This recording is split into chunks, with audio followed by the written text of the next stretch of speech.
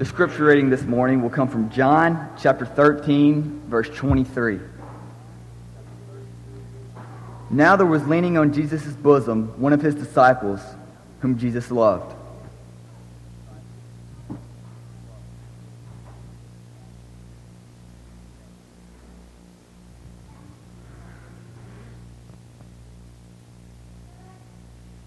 Good morning.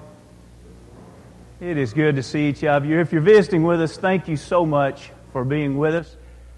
The scripture that was read this morning, of course, is talking about the Apostle John, and keeping in line with a series that we have going throughout the years. Occasionally we do a lesson on one of the apostles, and in just a few minutes we'll study a lesson from God's Word about the Apostle John and see if we can learn what he learned in his life on this earth.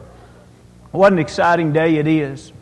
We've had a wonderful week this past week with Vacation Bible School, and we appreciate so much David McIndoe and the many, many hours that he and his family have committed to this work and the great success that this Vacation Bible School has been. We give God all the glory, but we realize that God works through us, and we appreciate David being that tool in the hand of God this week. Also, Katie Whitaker does so much and did so much with Vacation Bible School this year. All that she did. And if you can imagine this, if you've never helped with Vacation Bible School, you can't appreciate this. But if you've helped with Vacation Bible School, you can really appreciate this. After helping direct Vacation Bible School this week, she is in Maryville, Tennessee, beginning to help direct another Vacation Bible School with our teen mission trip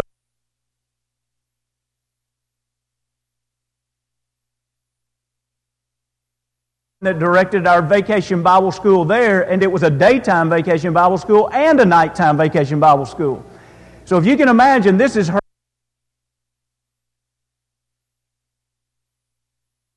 March or April. And we appreciate the tremendous commitment that she has to teaching children and love for Christ. Let's be sure and be prayerful for all of our youth.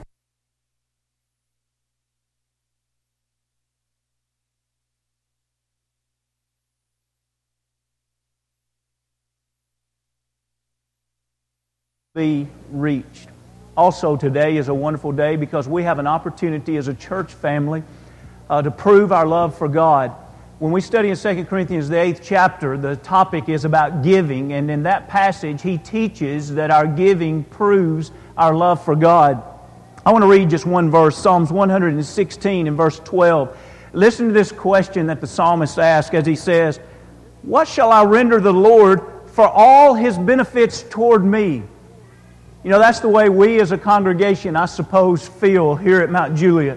When we stop and we consider all that the Lord has done for us here, what can we render to Him? And this morning, as we have already given, as we've been prospered this week, here, we'll have the opportunity to give as we reflect upon what God has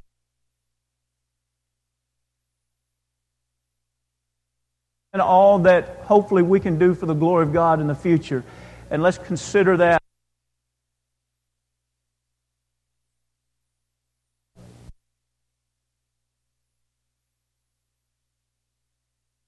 Just a few minutes, we're going to Mark the 10th chapter. If you want to be turning to Mark the 10th chapter. But as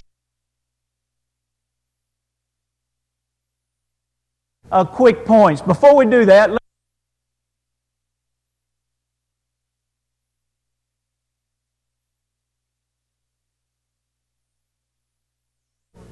a fellow was driving down the road and he looked over and he saw a fortune teller sitting next to the road, and she was just dying laughing. And as he went on further down the road, he thought to himself.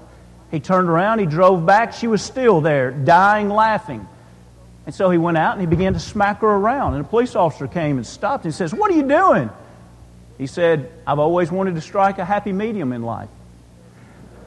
Now, I know that's corny.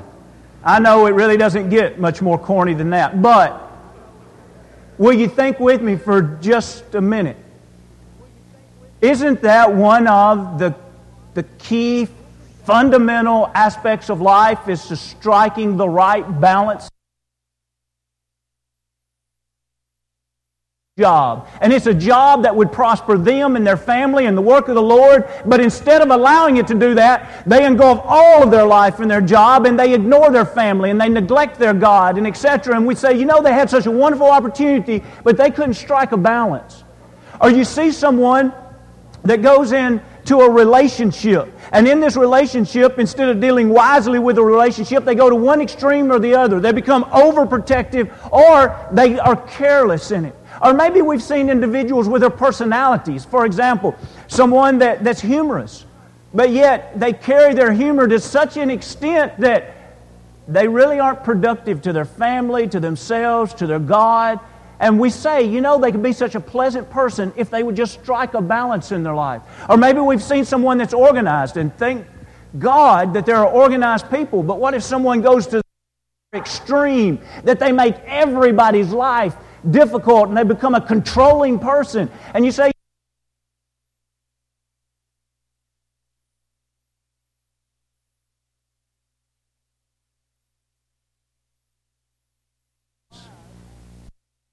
and God's will in every aspect.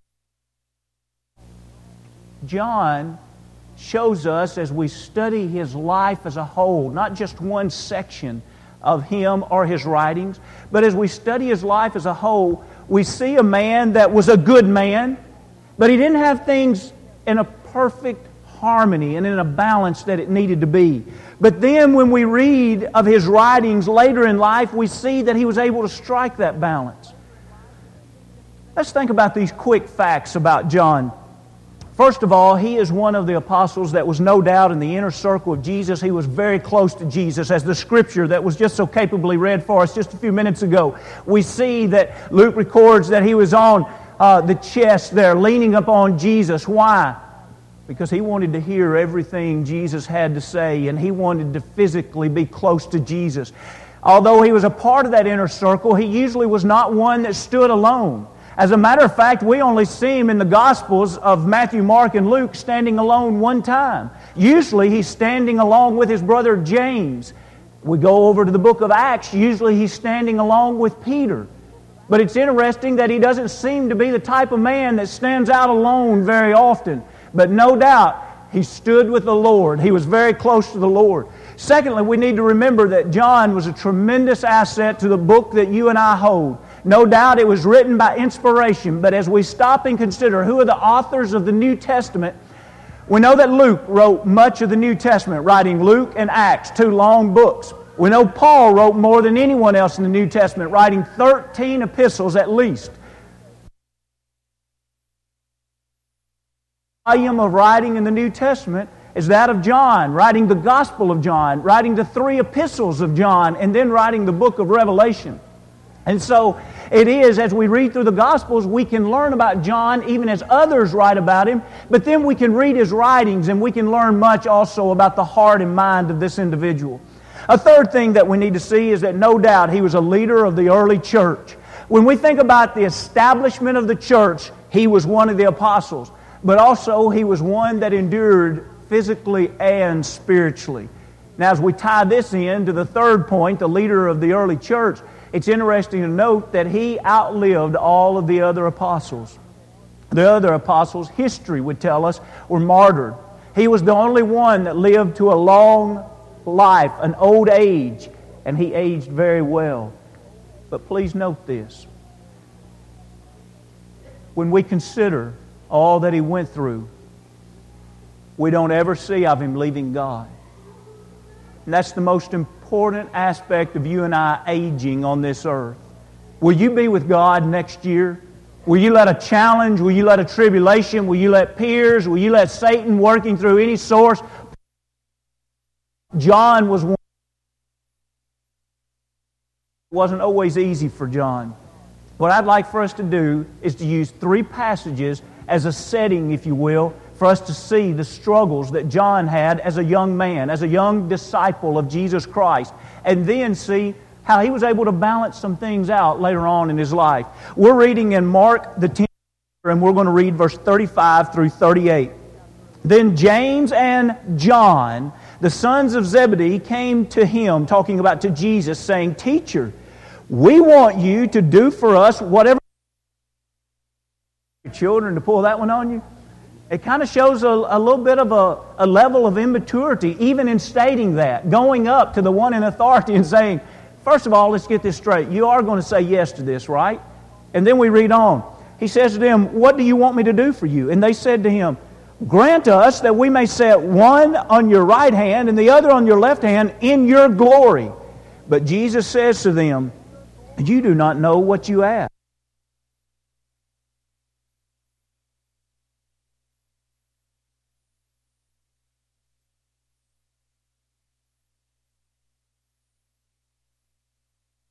That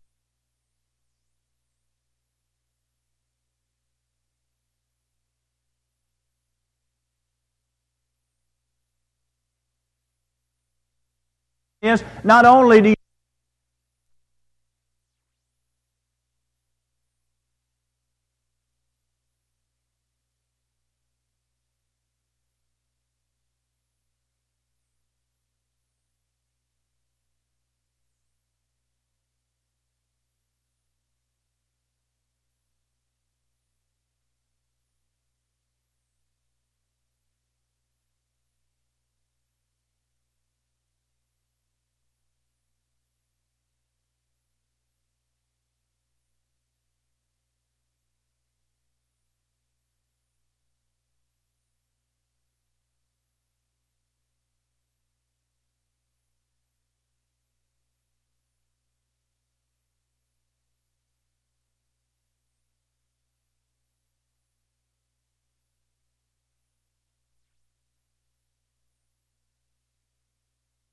it's because Jesus didn't say to him, I'm so proud you asked for that.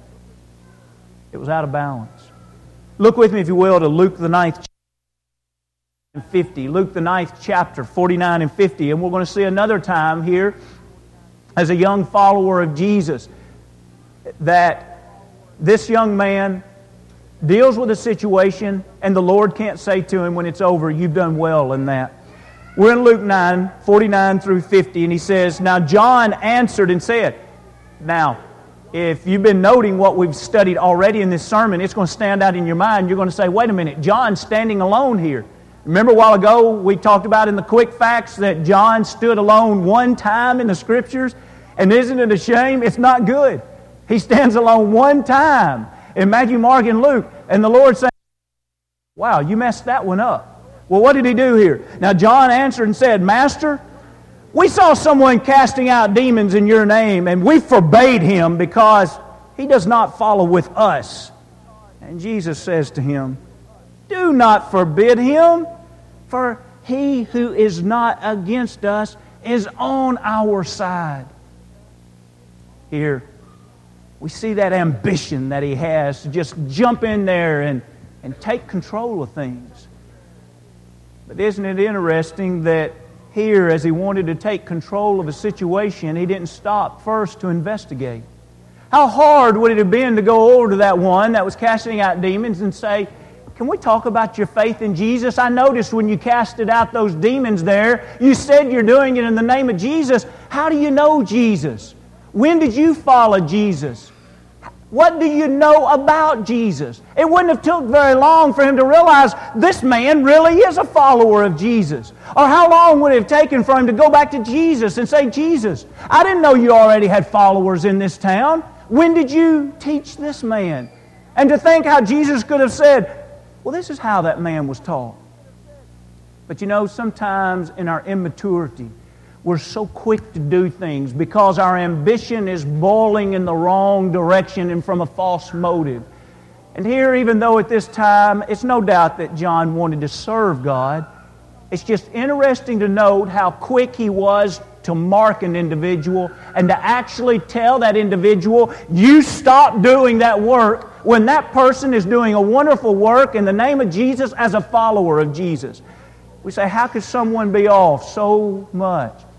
Well, it's easy to get our balance off, our equilibrium to be wrong if we don't mature in the Lord as we should. Look with me as we drop down just through the next paragraph here in Luke 9. Now we're going to read verse 51 through 56 on your screen. I believe it'll be 52 and following. Luke 9, let's notice this story here. Now it came to pass when the time had come for him to be received up, and this is talking about Jesus, to be received up, he would first go to Jerusalem. So it says that he fastly set his face to go to Jerusalem. He sent messengers before his face.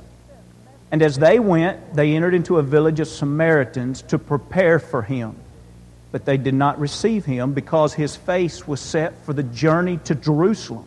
And when his disciples, James and John, saw this, they said, Lord, do you want us to command fire to come down from heaven and consume them, just as Elijah did?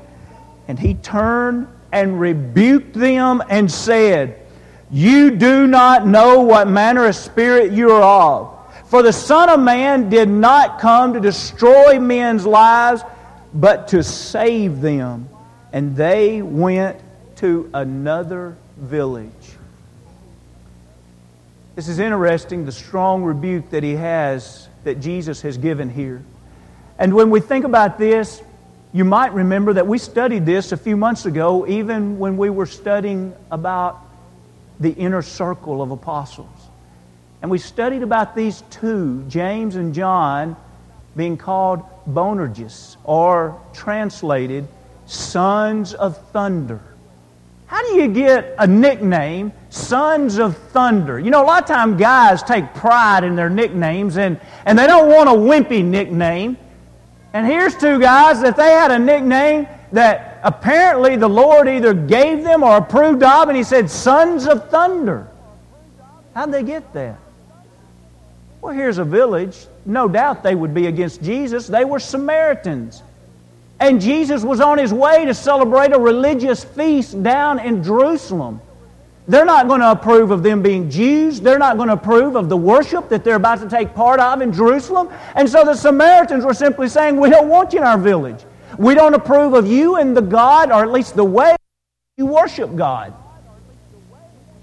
And instead of turning the other cheek, these two brothers are apparently serious when they look individuals in the eyes and say, Jesus, you want us to call fire down from heaven and destroy these people? And Jesus says, you have it all wrong. That's not even the spirit that we're about. It's interesting to me to think when John would have sat down to write the gospel, and you remember John, the 3rd chapter, he was recording Nicodemus and Jesus' conversation. I wonder if this occasion went through his mind whenever he started writing in the 3rd chapter in verse 17, Jesus' words when He says that God did not send Him into the world to condemn the world, but that the world through Him might be saved.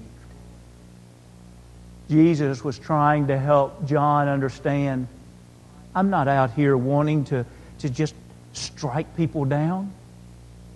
I'm not wanting to teach people. I'm wanting to draw them into relation, to draw them into a right relationship with my. As we think, I want you to think with me of 3 things.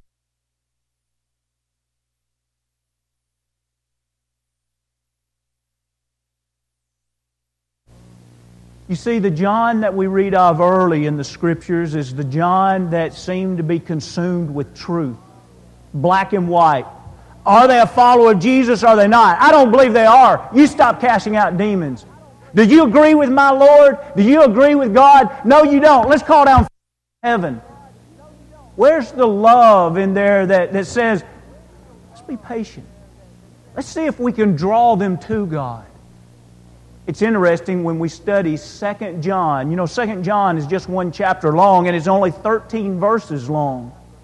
It's interesting that when we study this, the first half of this chapter, of this book, he's writing to the elect lady and to her children, and he's talking to them about love and how important it is to love one another and how important it is to walk in love. And then the last half, he's talking with them about how to deal with false teachers. Now, if this would have been the young man John writing, how do you think he would have told the first few verses about how and destroy those people that just won't teach the truth? No, he doesn't. You see the words, for example, in Luke the 6th chapter, in verse 27 and 28 of the Sermon on the Mount. But I say to you who hear, love your enemies. Do good to those who hate you. Bless those who curse you. Pray for those who spitefully use you. You see, John not only was hearing those words, but John was starting to live by those words. Truth and love. We're not on this earth to see how many people we can condemn.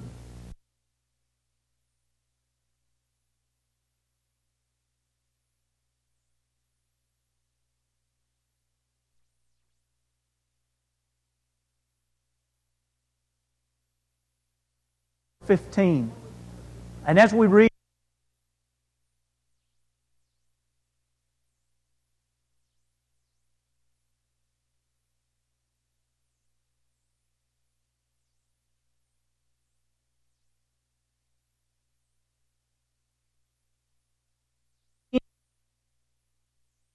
love may grow up in all things unto Him who is the head, Christ. So we say, okay, I want to grow spiritually. How do I grow to be more like Jesus every day? He says, if you want to grow more like Him, He says, learn to speak the truth and learn to speak the truth in love. And so we see from this and from many other passages that truth alone is not growing up like the Lord.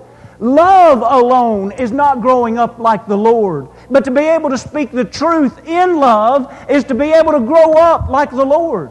How do we deal with our children as parents? Our responsibility is to help our children learn the truth and to speak it in love even to our children. If all of our instructions to our children is with a pointed finger and a tone of anger, we have missed the opportunity to speak in love as we teach our children the truth. Someone said, I just don't understand why devotionals are such a big deal with families. It gives a wonderful setting for truth to be taught in love. And that sets the groundwork so that in the times of discipline, whether it needs to be correction, truth can continue to be spoken in love. We think about in the workplace. Do you just really enjoy a good religious argument? I hope not. Have you seen those people? Those people that love to just argue? What good is an argument going to do? Even if you win the argument, what good is it going to do? Just turned a lot of other people off. You've made the other person even more angry and built up the barrier. What about sitting down at work and talking in love with an individual? You see, some people would rather win an argument than to see a soul won. You see, when we're striving to win a soul, it has nothing to do about us. It has everything to do about that person and God, and all we are is that simple mouthpiece that says, have you considered this passage? Have you done this? I want to relay this, not as if I'm the only person. There would be many in this room right here that could say the same thing. But for those that don't understand this, I hope you can understand your misunderstanding.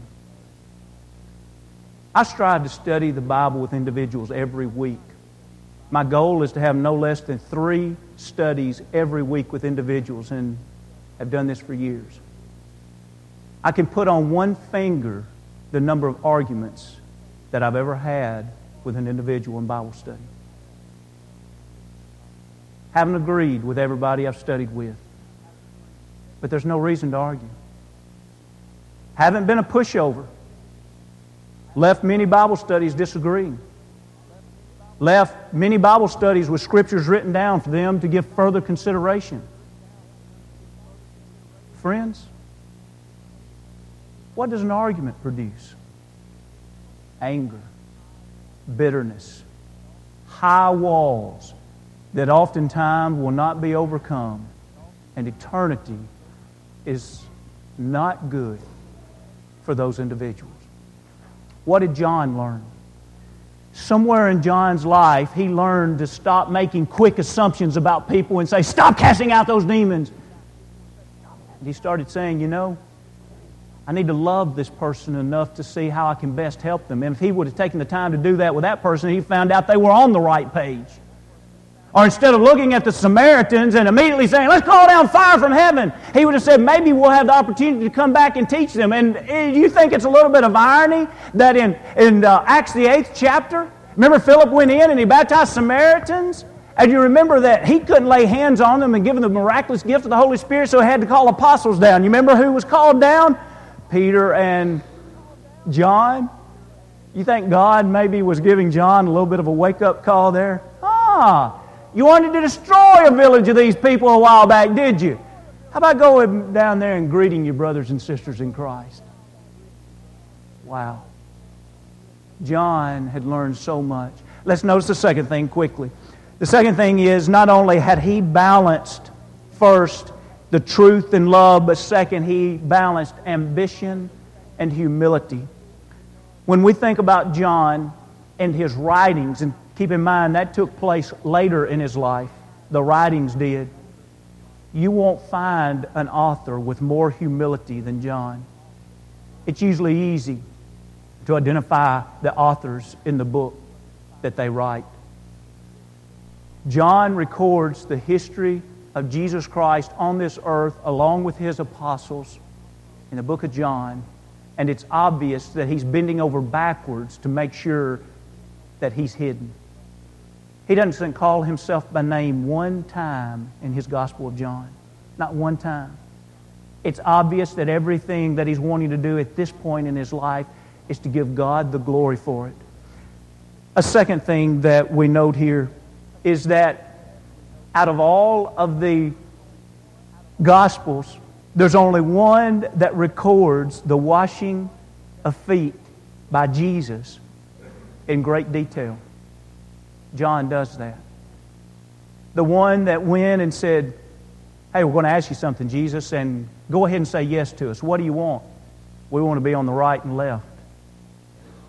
Isn't it interesting that later in his life, when he sits down to write about the life of Jesus, he writes about the Master bowing down and washing feet. What do you think John has learned? He's learned that along with spiritual ambition comes humility. You know that if a man campaigns to be an elder, he won't be a good elder.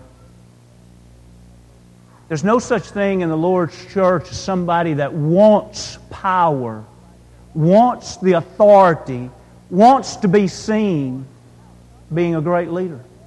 Now, some man or woman out in the work world and the secular world, that might work. But that can be debated too.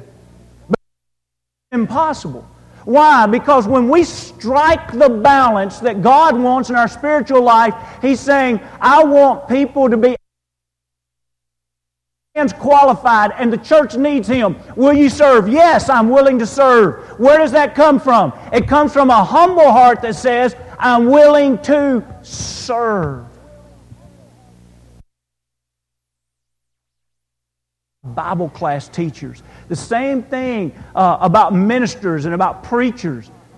There's nothing that we need to do in the work of the Lord's church where we say,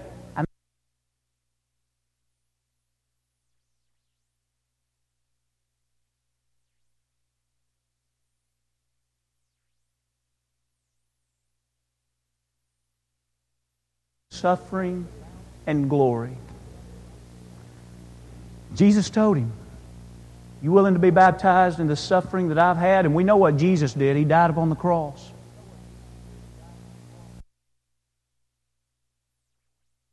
John was the only apostle that saw the crucifixion of Jesus. We don't know of another apostle seeing that. But we know John was not only there seeing it, he was so close that Jesus was able to talk to him from the cross. And here earlier, out of arrogance and pride, he says, Lord, Lord, put me on one side and my brother on the other side. And the Lord says, no, but I'll let you be baptized into my suffering. And he's the one standing there near the cross, seeing all of the suffering. And you know what? The man grew up in Christ. He didn't duck his head and run and say, oh, I'm not going to do that kind of suffering. He lived for generations. As all of the other apostles were being killed, he's still there. He's still there. He's willing to share in the suffering.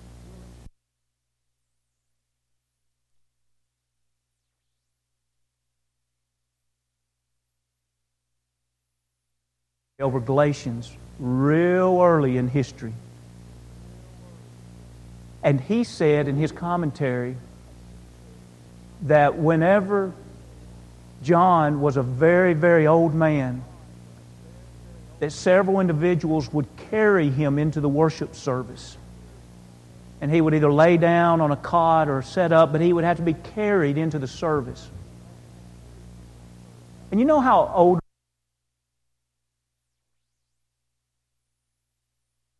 phrases over and over and over? They said that's what John would do. And the phrase he would say over and over was, my little children,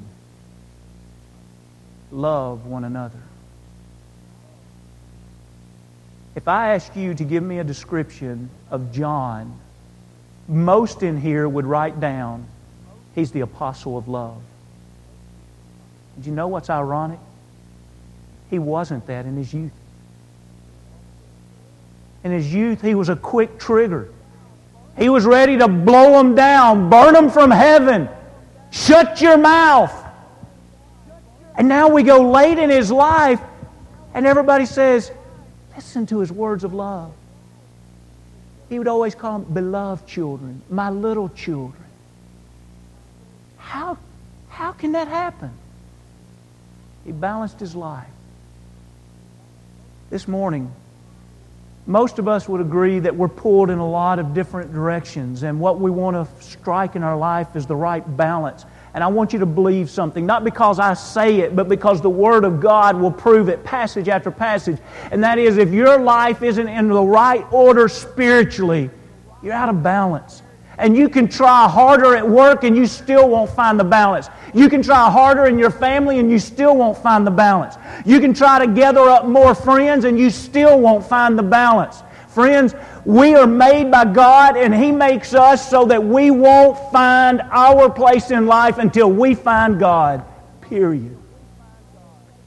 And if you don't have that balance in your life, please, don't stop trying until you find it. Love God with all of your heart. Give your life to God. And see if everything else doesn't come in line and in order. If you haven't been baptized into Christ for the remission of those sins, to make Christ your Lord and King because you're forgiven, because you're His servant, this morning would be a wonderful time to do that. If you don't know enough about what we're talking about, we'd love to talk with you after services or set up an appointment with you. We want to help you find your place in life. If you have been a Christian and somewhere along the way you've lost focus of what you ought to be, you'd say, this morning my life is out of balance. Most of us can relate to that, but it doesn't make it right. Don't leave here with your life out of balance. Repent of sins. If you need to confess those sins one to another, let's pray one for another. If we can help you in any way, come as we stand, as we sing.